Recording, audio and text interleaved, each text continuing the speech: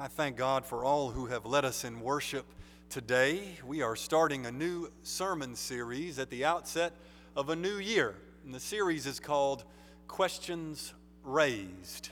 Many of us at Second Baptist have been reading through the New Testament in the past year, and several wonderful questions have arisen as people have been reading the scriptures carefully.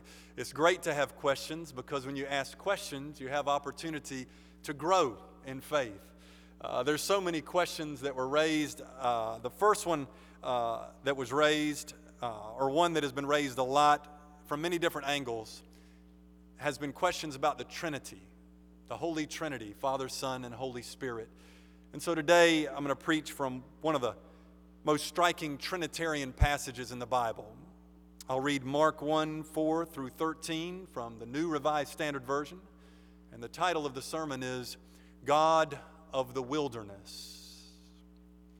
John the Baptizer appeared in the wilderness, proclaiming a baptism of repentance for the forgiveness of sins. And people from the whole Judean countryside and all the people of Jerusalem were going out to him and were baptized by him in the river Jordan, confessing their sins. Now John was clothed with camel's hair, with a leather belt around his waist, and he ate locusts and wild honey. He proclaimed, "The one who is more powerful than I is coming after me. I'm not worthy to stoop down and untie the thong of his sandals. I have baptized you with water, but he will baptize you with the Holy Spirit."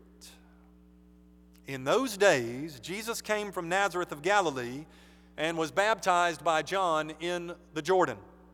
And just as he was coming up out of the water, he saw the heavens torn apart and the Spirit descending like a dove on him.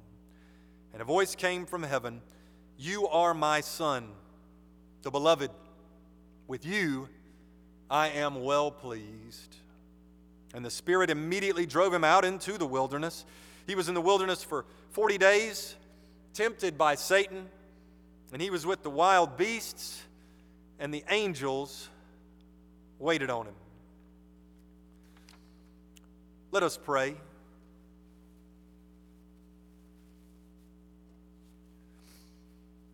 Lord God, in this preaching moment, I simply ask that you would help me to speak your word. Help them to hear your word. And Lord, help us all to do your word. I pray in the name of Christ our Savior. Amen.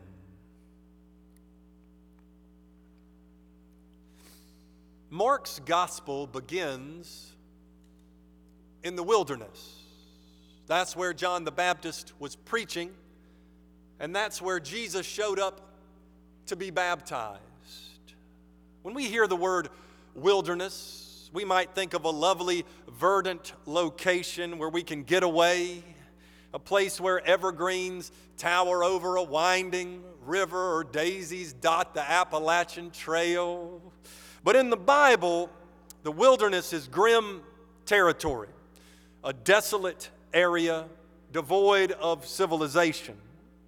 The biblical wilderness is basically a desert, very hot, very dry, very hard on humanity. Deuteronomy 8 calls it the terrible wilderness, an arid wasteland with poisonous snakes and scorpions. The wilderness was home to many wild beasts, and to make things worse, it was believed to be the abode of demons. The wilderness is a troublesome locale. It's where the Israelites wandered for 40 years, grumbling, complaining, suffering, longing for a home. The wilderness is where Jesus was tempted by the devil for 40 days and 40 nights without any food. These days, the wilderness is where we find ourselves in life's most daunting and difficult seasons. Sometimes life is like a desert, where troubles multiply like the grains of sand and our stress level rises like the midday sun. We all go through seasons of fear, insecurity, doubt, pressure, pain, loss, anxiety, illness, and circumstances that are just plain hard. Sometimes it feels like the world has us under its thumb. Sometimes adversity haunts us. Sometimes we face our own demons. When we experience isolation, confusion, or discouragement, we're walking in the wilderness. When we go through trials or temptation, we are walking in the wilderness. When we stumble through rocky stretches of life, we're walking in the wilderness. Loneliness, troubled relationships, financial strain, tough times at work, hard times at home, struggles at school, health problems, grief and loss. Whether you're young or old, rich or poor, living the good life or living a tough life, we all go through seasons in the wilderness. Have you ever noticed that Mark's gospel starts with the words, "the beginning of the good news," and then opens in the wilderness? What an odd juxtaposition. Good news, wilderness. Here's the beginning of the good news. John appeared in the wilderness. Mark is conveying that there is good news in the wilderness. The wilderness is not only where the Israelites struggled for years, it's also where God gave them manna from heaven. The wilderness is not only where Christ was tempted by the devil, it's also where angels came and ministered to him. God provides in the wilderness. God comforts us in the rocky stretches. God comes to us in the bleak settings of life. What is more, God is fully revealed in the wilderness. As Christ emerges from the Jordan, rubbing his watery eyes, the heavens are torn apart, the Spirit descends, and a voice from heaven says, "You are my Son, the Beloved." Although the doctrine of the Holy Trinity is not spelled out in Scripture, Jesus' baptism is one of the most compelling Trinitarian moments in the whole Bible. God the Father speaks, God the Son is baptized, God the Spirit descends from the heavens.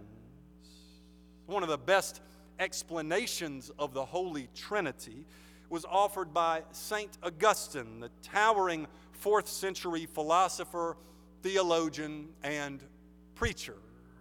Augustine explained the Trinity on the basis of 1 John 4:8, which states, "God is love." He observed that there are 3 elements in love: the one who loves, the one who is loved, and the love itself. In other words, there is the lover, the beloved, and the love between them. Likewise, said Augustine, God exists in 3 equal, unified persons in a communion of divine love. This Trinitarian pattern of the lover, the beloved, and the love between them is showcased in Mark 1. God the Father is the lover who speaks from heaven. God the Son is Christ, who is called Beloved. And the Spirit, God the Spirit, is the love between them, descending from heaven to earth like a dove. The triune God who is one in three and three in one. The triune God who is a circulation of divine love among Father, Son, and Spirit appears in the wilderness. Or perhaps I should say bursts into the wilderness.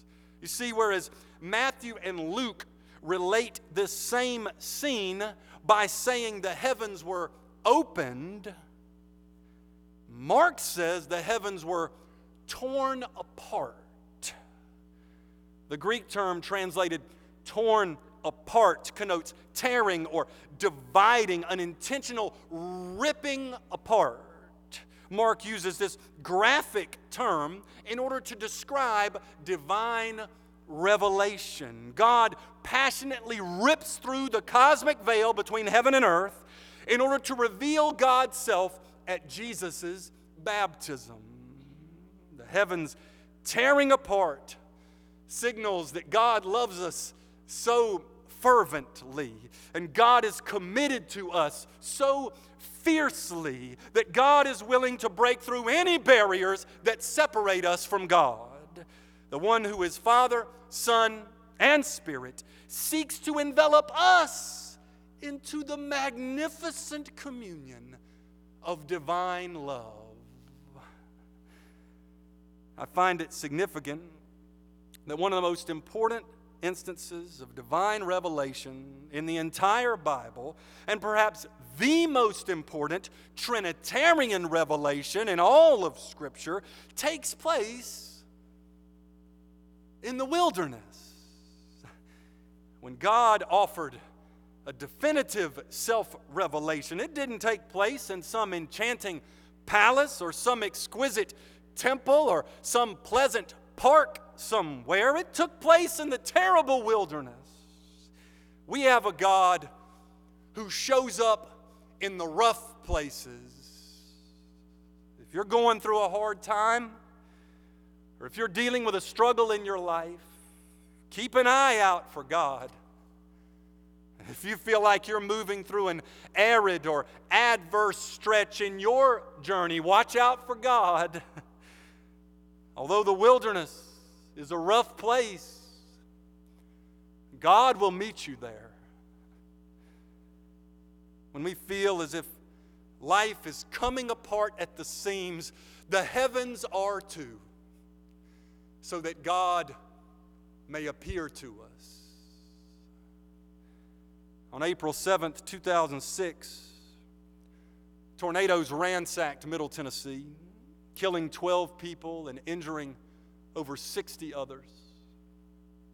During a television broadcast that evening that I was watching, a man recounted how two twisters attacked his neighborhood at the same time.